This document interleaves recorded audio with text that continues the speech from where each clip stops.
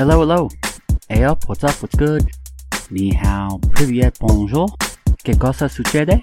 Welcome to the Any Given Runway show. I'm your host, Randall Carlton Green. Any Given Runway celebrates the exploration of new cultures by highlighting some of the most interesting, artistic, and creative people around the world. Everyone has a story.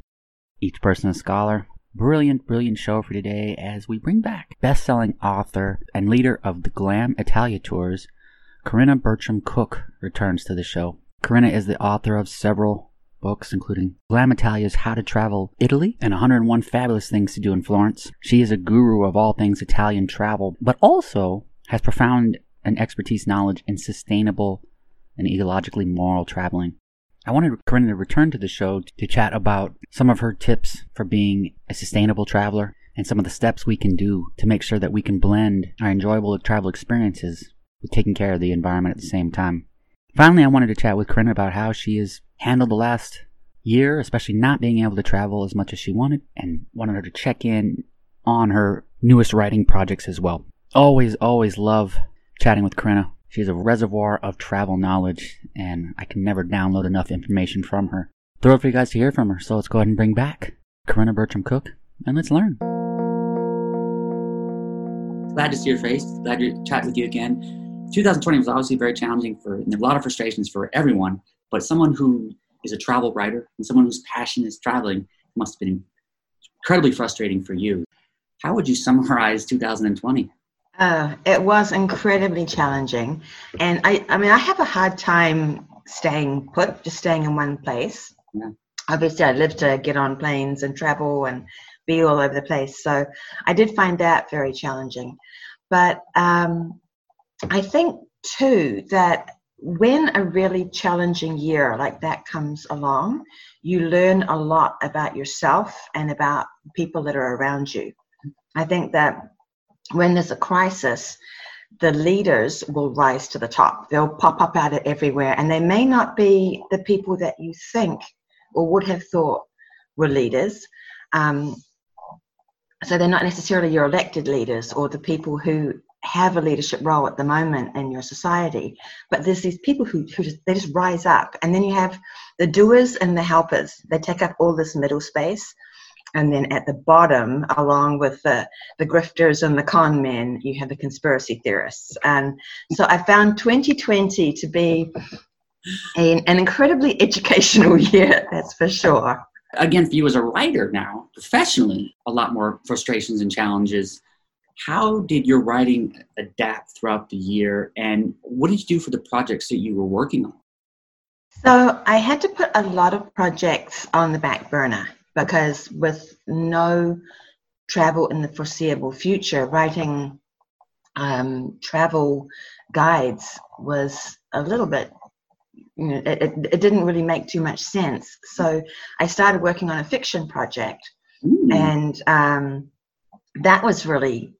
that's been really quite something. But now that it looks like travel might be coming back around again, that one's back to the back burner, and we're back up writing the next of the series with the travel guides, in the hope that when travel does open back up, I'll be launching book 4. Was there a sense of guilt at all as far as writing about travel? Was there ever a time where you felt like it was inappropriate to talk about travel because of the restriction? No, I think that I've been always just looking forward to travel will come back. Yeah. We just have to change how it looks, and that has to a degree been my message the whole way through with all of my books. I'm very anti-mass tourism. I think it's completely untenable, and I'm very pro-sustainable tourism. So that's been my message pretty much the whole way through. And then for now, I think while we can't travel, sometimes for people, just the act of planning travel, thinking about travel, researching travel can be very cathartic. It can be a great stress buster. Like when you can't cope with what's happening all around you, if you can escape into internet world and be looking at fun things to do in Spain, or going down to the Andes or something, even though you can't do it right now, it can be incredibly helpful and a great escape mentally. So Well said. But I have to ask, you don't give away too much. You piqued me interest with this fiction work that you're doing. All I want to know is, where is the country of the setting? That's all I want to know. It's set in southern Italy. Okay, that's all I wanted to know. Keep everything else a secret. But now it's backburnered again, and we're back on to writing book 4 in the travel series. So writing fiction is a whole different beast to writing nonfiction. When I'm writing nonfiction, I'm telling you things I already did and things that I feel very passionate about, that I really want to share with you. When you're writing fiction, you're creating a whole new world and new people and new things. It's quite challenging. Yeah, when telling a story, there's more confidence when you have facts and created. There's a little bit in the back of your mind, like, is anybody going to like this? Well, I have that with all of my books.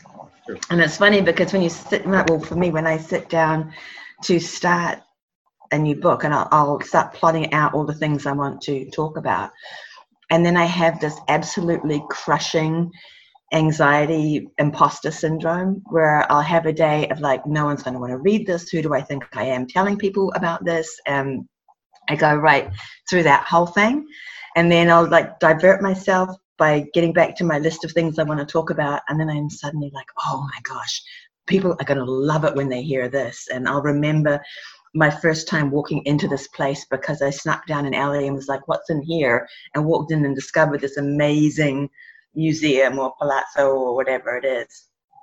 And then I'm like, back in the saddle, I'm good to go. It's my obsession again at the moment. So I wake up in the morning, I can't wait to get on the laptop and get working on the new book. So. You mentioned earlier about you are against mass tourism, and that's something I appreciate and respect that you have that mindset, and I admire that. So today I wanted to talk more about that in a broad macro sense. What do you feel are the prime problems that we need to be focusing on now?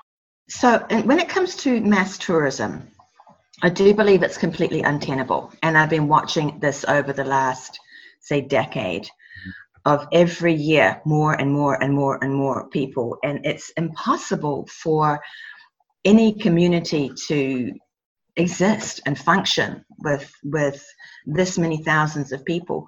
And for someone who's listening who perhaps hasn't traveled internationally lately, when you're in place, like there's certain places, say for example, Venice or Barcelona, Bali, when you have in a given day, you have 5 cruise ships come in, each with 4,000 people on it.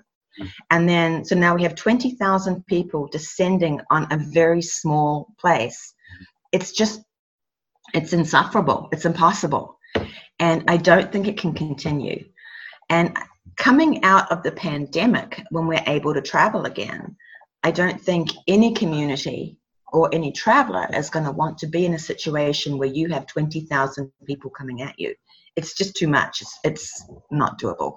So it just needs to readjust. And I think that part of the problem is that people aren't thinking about it on the way in.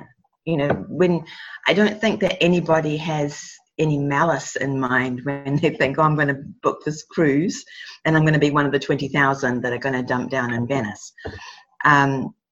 So if we can make people aware and give them options to make different choices, then I think that's how we change things.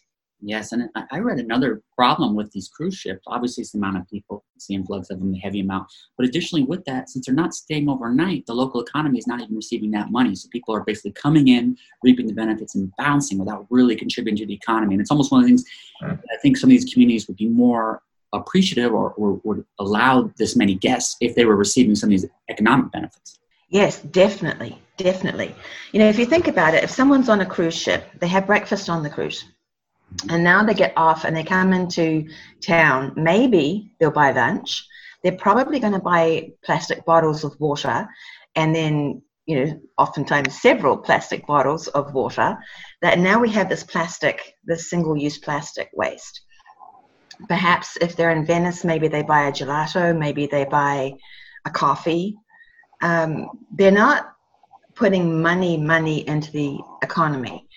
the cruise ports are all filled up with these made in China souvenir shops. So when they're buying memorabilia to take back to their own country, they're not even then funding the local economy. So it's not like local artisans who've been making masks in Venice. People aren't buying those. They're buying the $10 made in China knockoff things. And so I think if we really look at the number of dollars going into a port city or a city that is getting the business from the cruise industry and really reevaluate exactly how much money they're getting, it's not that great. You had mentioned that you don't think that when the pandemic's over that people will be more inclined to be on a cruise ship. And I agree with you.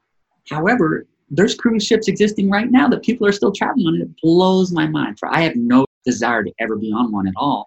And the pandemic has only worsened that, and sustainable tourism has worsened that too. But yet still people want to do it. It blows my mind. I don't get it. I don't get why you want to be on a floating Vegas. Just go to Vegas. Like, go to the pretend Venetian, go to the pretend Paris, do Vegas in Vegas. Don't be on the seas, polluting the seas. And then I was looking today at pictures of Barcelona, which is another of my favorite cities in the world. It's a wonderful city. But I was looking at pictures of it when the cruise ships are in, and Las Ramblas is just so packed, you can't wrap your head around that many people. And I look at that and think, how is any human going to feel in that environment post-pandemic? And I think COVID is going to be going on for a long time.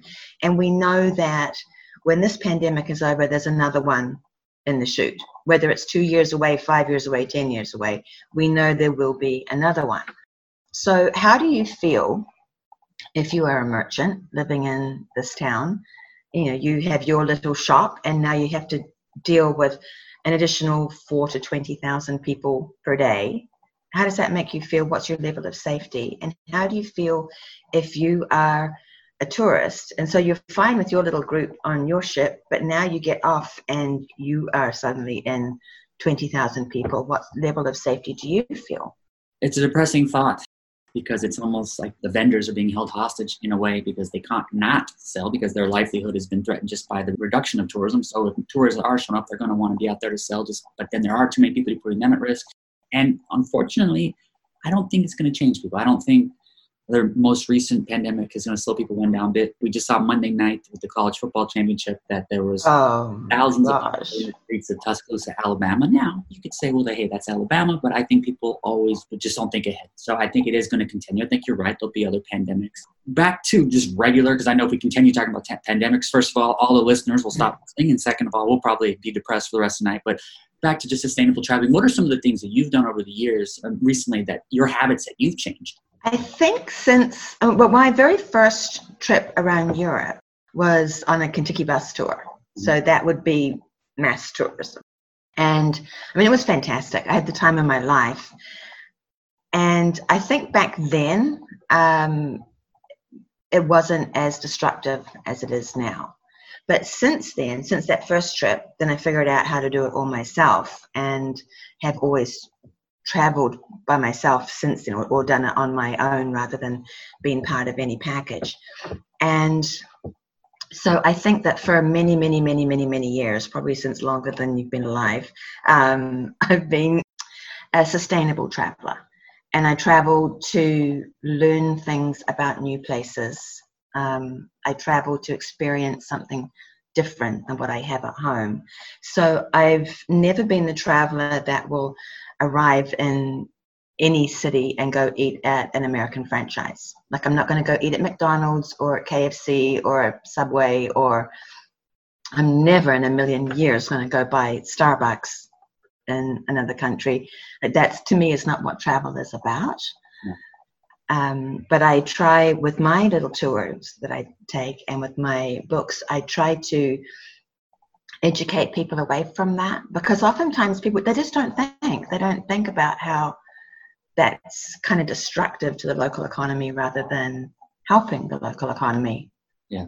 So, but sustainable travel is built on 3 pillars, and that is environmental sustainability, is the first one, social and cultural sustainability is the second one, and economic sustainability is the third. And so working with the three pillars and constantly working to advance them is, I think, the answer. So, like, for example, within environmental, you have natural environmental, which is things like your waterways, your beaches, your forests, your hiking trails, that kind of thing. And then in the built environmental, you have your buildings and your monuments. And then you have the resources, which are like the waterways, all the things that need to be there for the next generation. So I look at things like, obviously my travel is very European centric, and rather than just talk about Italy all the time, which will bore your listeners, I was looking to think, well, what stats can I get that are really interesting for other people? And I looked at Machu Picchu. So in 1992, there was an average of 9,000 travelers per year going to Machu Picchu, and they were mostly archaeologists and backpackers. And by 2013, there was 1.2 million per year. And then so you look at that and you go, well, what happens when you bring 1.2 million people into this place per year? We have mass erosion of all those tracks and trails. You have deforestation and somewhat quick urban development because they have to create facilities for 1.2 million people. You have landslides that now happen because of the deforestation, and then you have the trash element, and it just spirals. And so people don't necessarily think about that type of thing when they're planning a trip or booking a trip, about how they're going to not be damaging to the local environment. It's amazing. And Machu Picchu, along with locations like Iceland, have seen just a tremendous increase in the tourism. And I will say, thinking of Iceland, you mentioned not visiting chain restaurants like McDonald's. Iceland was the only time I did make that mistake, and that was because Icelandic cuisine is on the low end of the spectrum. Having that. But when people are traveling, you're right, they don't think about that, right? They spend all their months planning, like, I can't wait to go there. They've seen the Instagram pictures of Machu Picchu, or wherever it may be, and they're like, I just want to see that. They're not concerned with the fact that they might be leaving erosion for the next visitors, because you know what? They might not ever go back, so they don't care. With that in mind, how can the average traveler teach themselves or become ecologically or sustainable, because it's not something that they think of? So what are some of the small things that they can do to get in that mindset? Especially because ahead of time, you're not even aware of that. One thing you can do is be incredibly mindful of the amount of trash you create. And if people were to just take the mindset of whatever trash I create comes back out with me.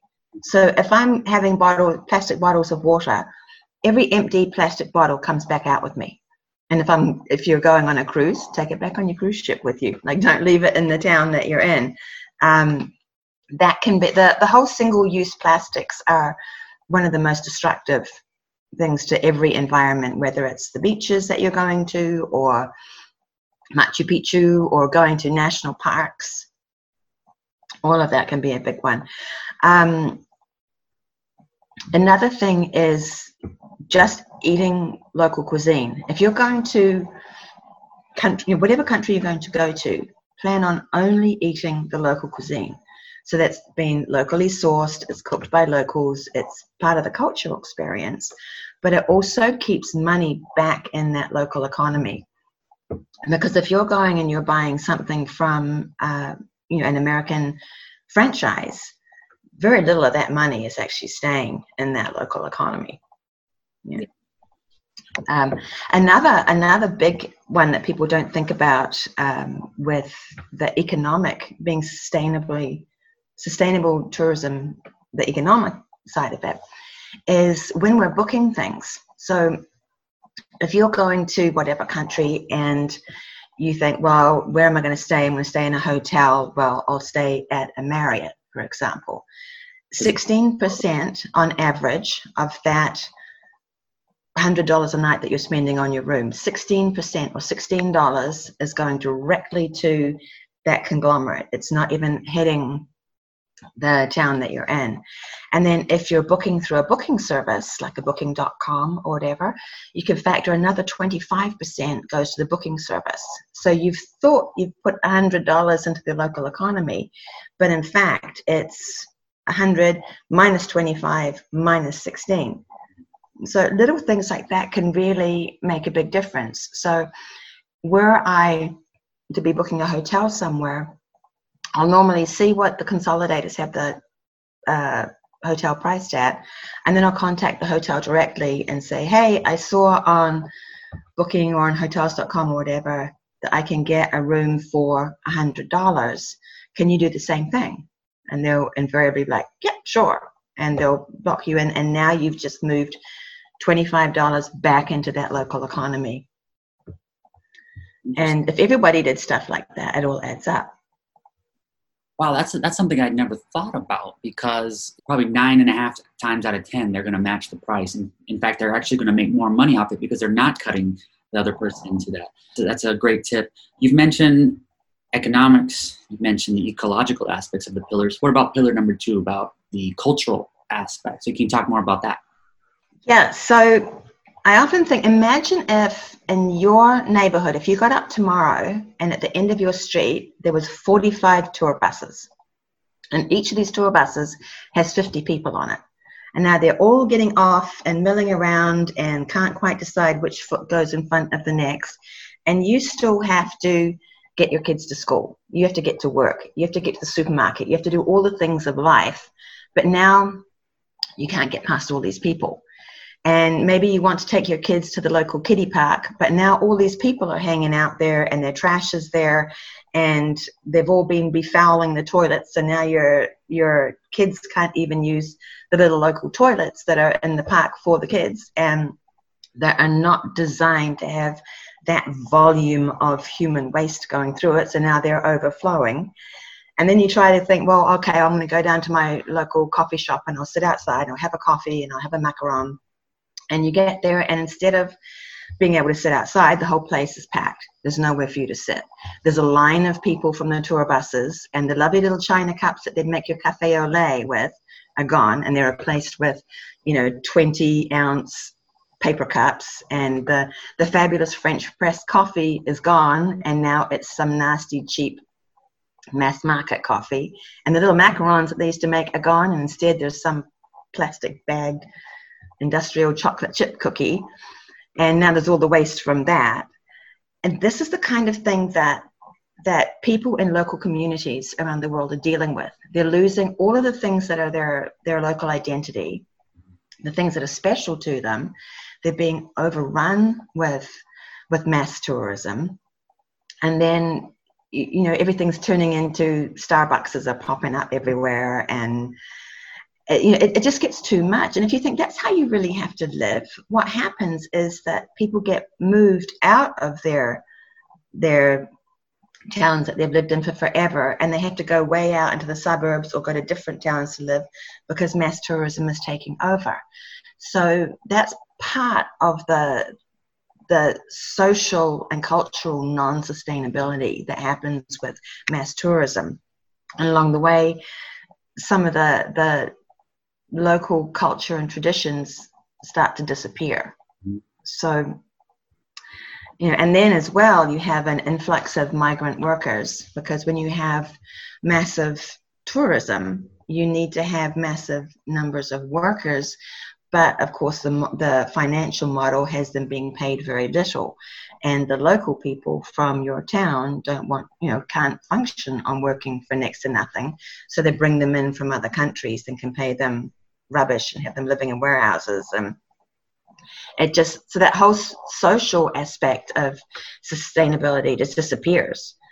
So I think that's another thing to think about and be aware of, and perhaps divert your travel dollars rather than going into these main overblown cities that are getting too much tourism.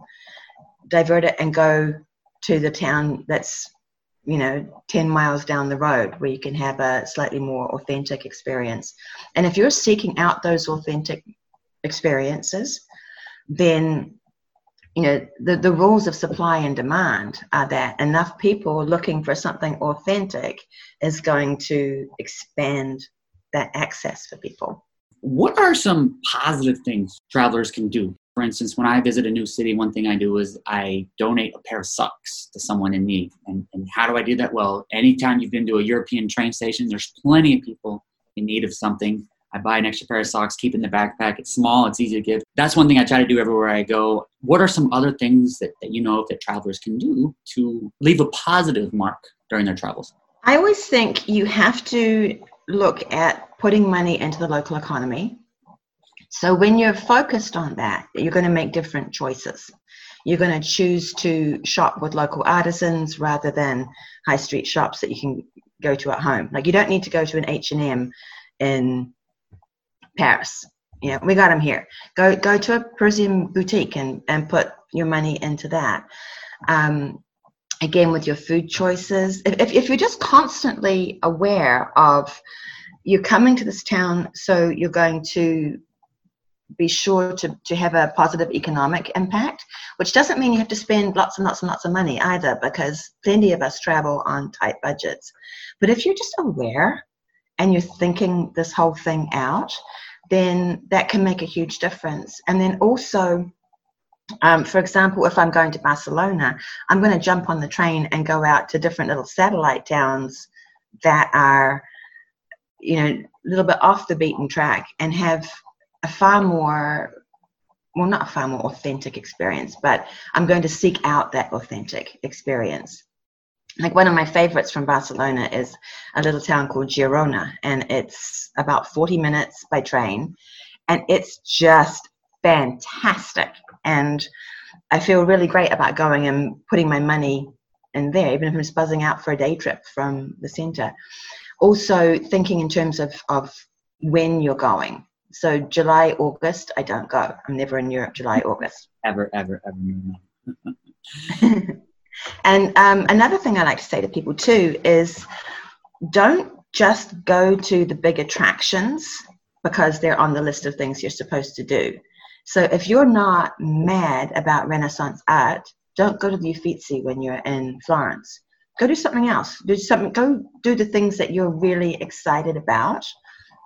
I was watching a TED talk the other day, and the guy was saying, when you go to Stockholm, if you're into frisbees, why not go to the frisbee park and hang out with the locals and do that? And you're going to have this great experience. Or if you're into hiking, or going on walks through hiking trails just at the edge of the city, ask your hotel where you can do that and go do that, because you're going to come away from it fulfilled and you're not going to deplete the city. And it's kind of like an everything wins thing.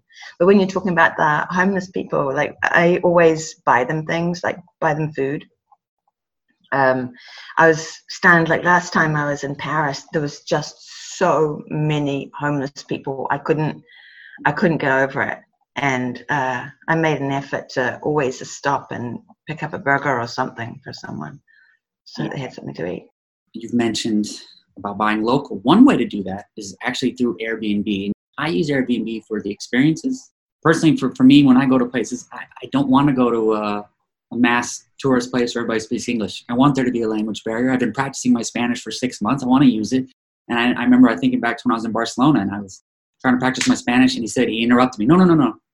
I'm trying to learn English. He told me I'm trying to learn English. Don't even worry. It was a little bit disappointing. It's I want that culture. I love that. And so I use Airbnb type accommodation a lot, almost exclusively. I'm not a hotel person. For me, if I'm going to be staying in a hotel, it needs to be so unique that in that split second when I wake up in the morning, I know exactly where I am.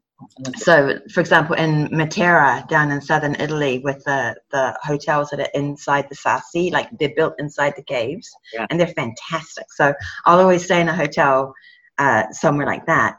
But otherwise, I love the vacation rental experience.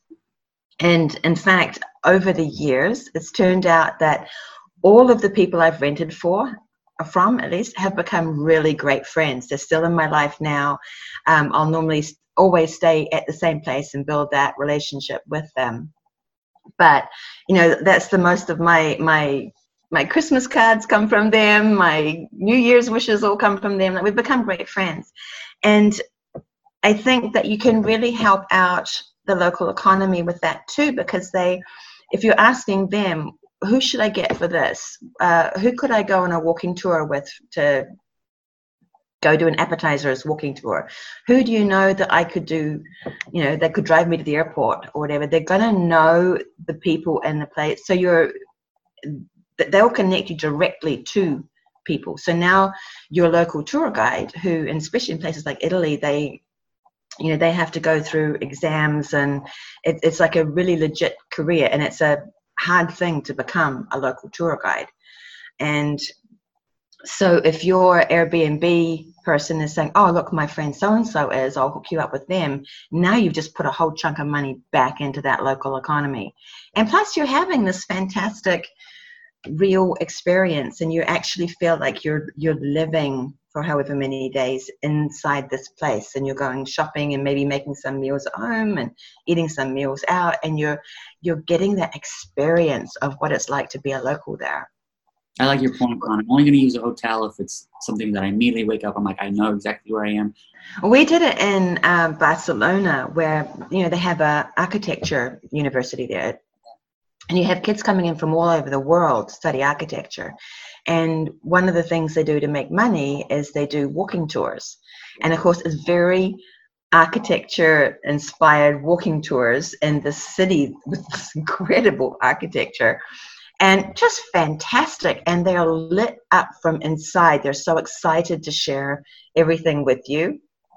And, you're helping some college kid. Like, the tips that you give them and the, whatever you're paying them, this is helping a college kid get through the next week, So everybody wins. And a college kid as a tour guide also probably makes the best photographer you can find, because they have been using Instagram since birth. So they know the angles and they know the filters and the locations to use. So it's another win-win for you. There's other things like thinking about if you're going to beaches, thinking about using suntan lotions that aren't damaging the environment. The coral reefs are getting bleached out and having problems because of certain types of sun cream that people are using, and you don't know that going in. So if you can even just research some of those things, if you're booking a trip to Hawaii, or if you're booking a trip down to the Great Barrier Reef or whatever, just maybe Google things I should know before going, or eco-friendly things to know before going, which doesn't mean you have to eat like a vegan and drive around in a Prius. It just means that maybe there's a few environmentally friendly things that you would otherwise not know about. Yeah. Because sitting here right now, off the cuff, I couldn't name a sunscreen to take to use in Australia at the Barrier Reef. I'd have to Google it and figure it out and be like, oh, okay, well, I didn't know that.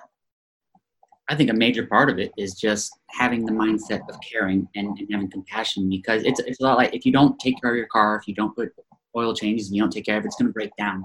And if we don't take care of the planet, it's going to break down. And then guess what? We can't travel anymore. So if you really, really, truly love and care about traveling, you've got to take care of the places that you visit. And I think just having that mindset is probably priority number one. Because if you start to care, there are things that you're going to think about on your own, probably. Exactly. And if we travel for, if the reason behind travel is to experience something different, if you don't want to experience something different, don't travel. Like, if you're just going to take a photo, maybe don't bother. Or maybe go somewhere else. But if the reason behind travel is to experience something new, then I think you're going to just set off on the right path. You're going to go about it the right way. And then you can help to protect the quality of life for locals and that kind of thing. I think we may see in the future that some of the travel hotspots start limiting the number of people that can come in each day. I think that will make a difference. I think some of them may end up having to charge a tourist fee to come in, because if you come in on a cruise ship, you're not paying a daily tourist tax. And so things like that, I think, could be a mark of the future.